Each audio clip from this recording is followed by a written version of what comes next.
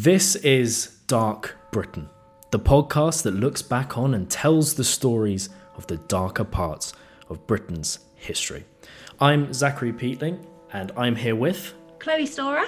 And we are both graduates of Royal Holloway, University of London, and we actually met recently at a public history workshop, and this is kind of where the idea for the podcast was birthed. We're both very interested in history, obviously, because we're both history graduates, but also in true crime in general.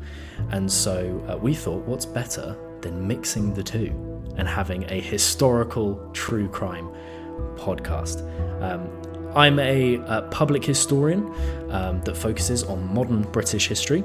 I'm also a public history graduate, but at the moment I'm studying for my PhD at King's College London in partnership with the Imperial War Museum, and I'm looking at veteran mental health. So a little bit different from true crime, but just as interesting. Absolutely.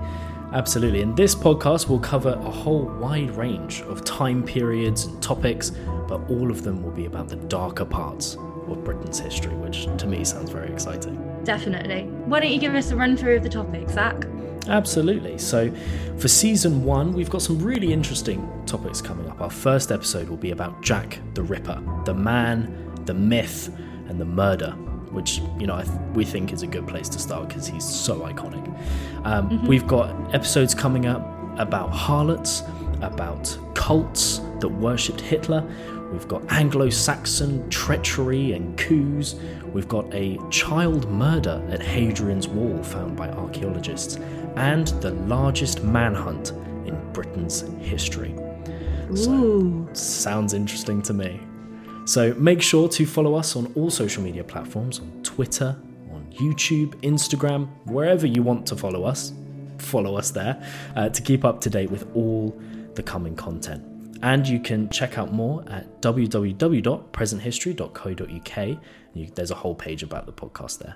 So yeah, let's dive into Dark Britain, which is historical true crime, which is criminally accurate.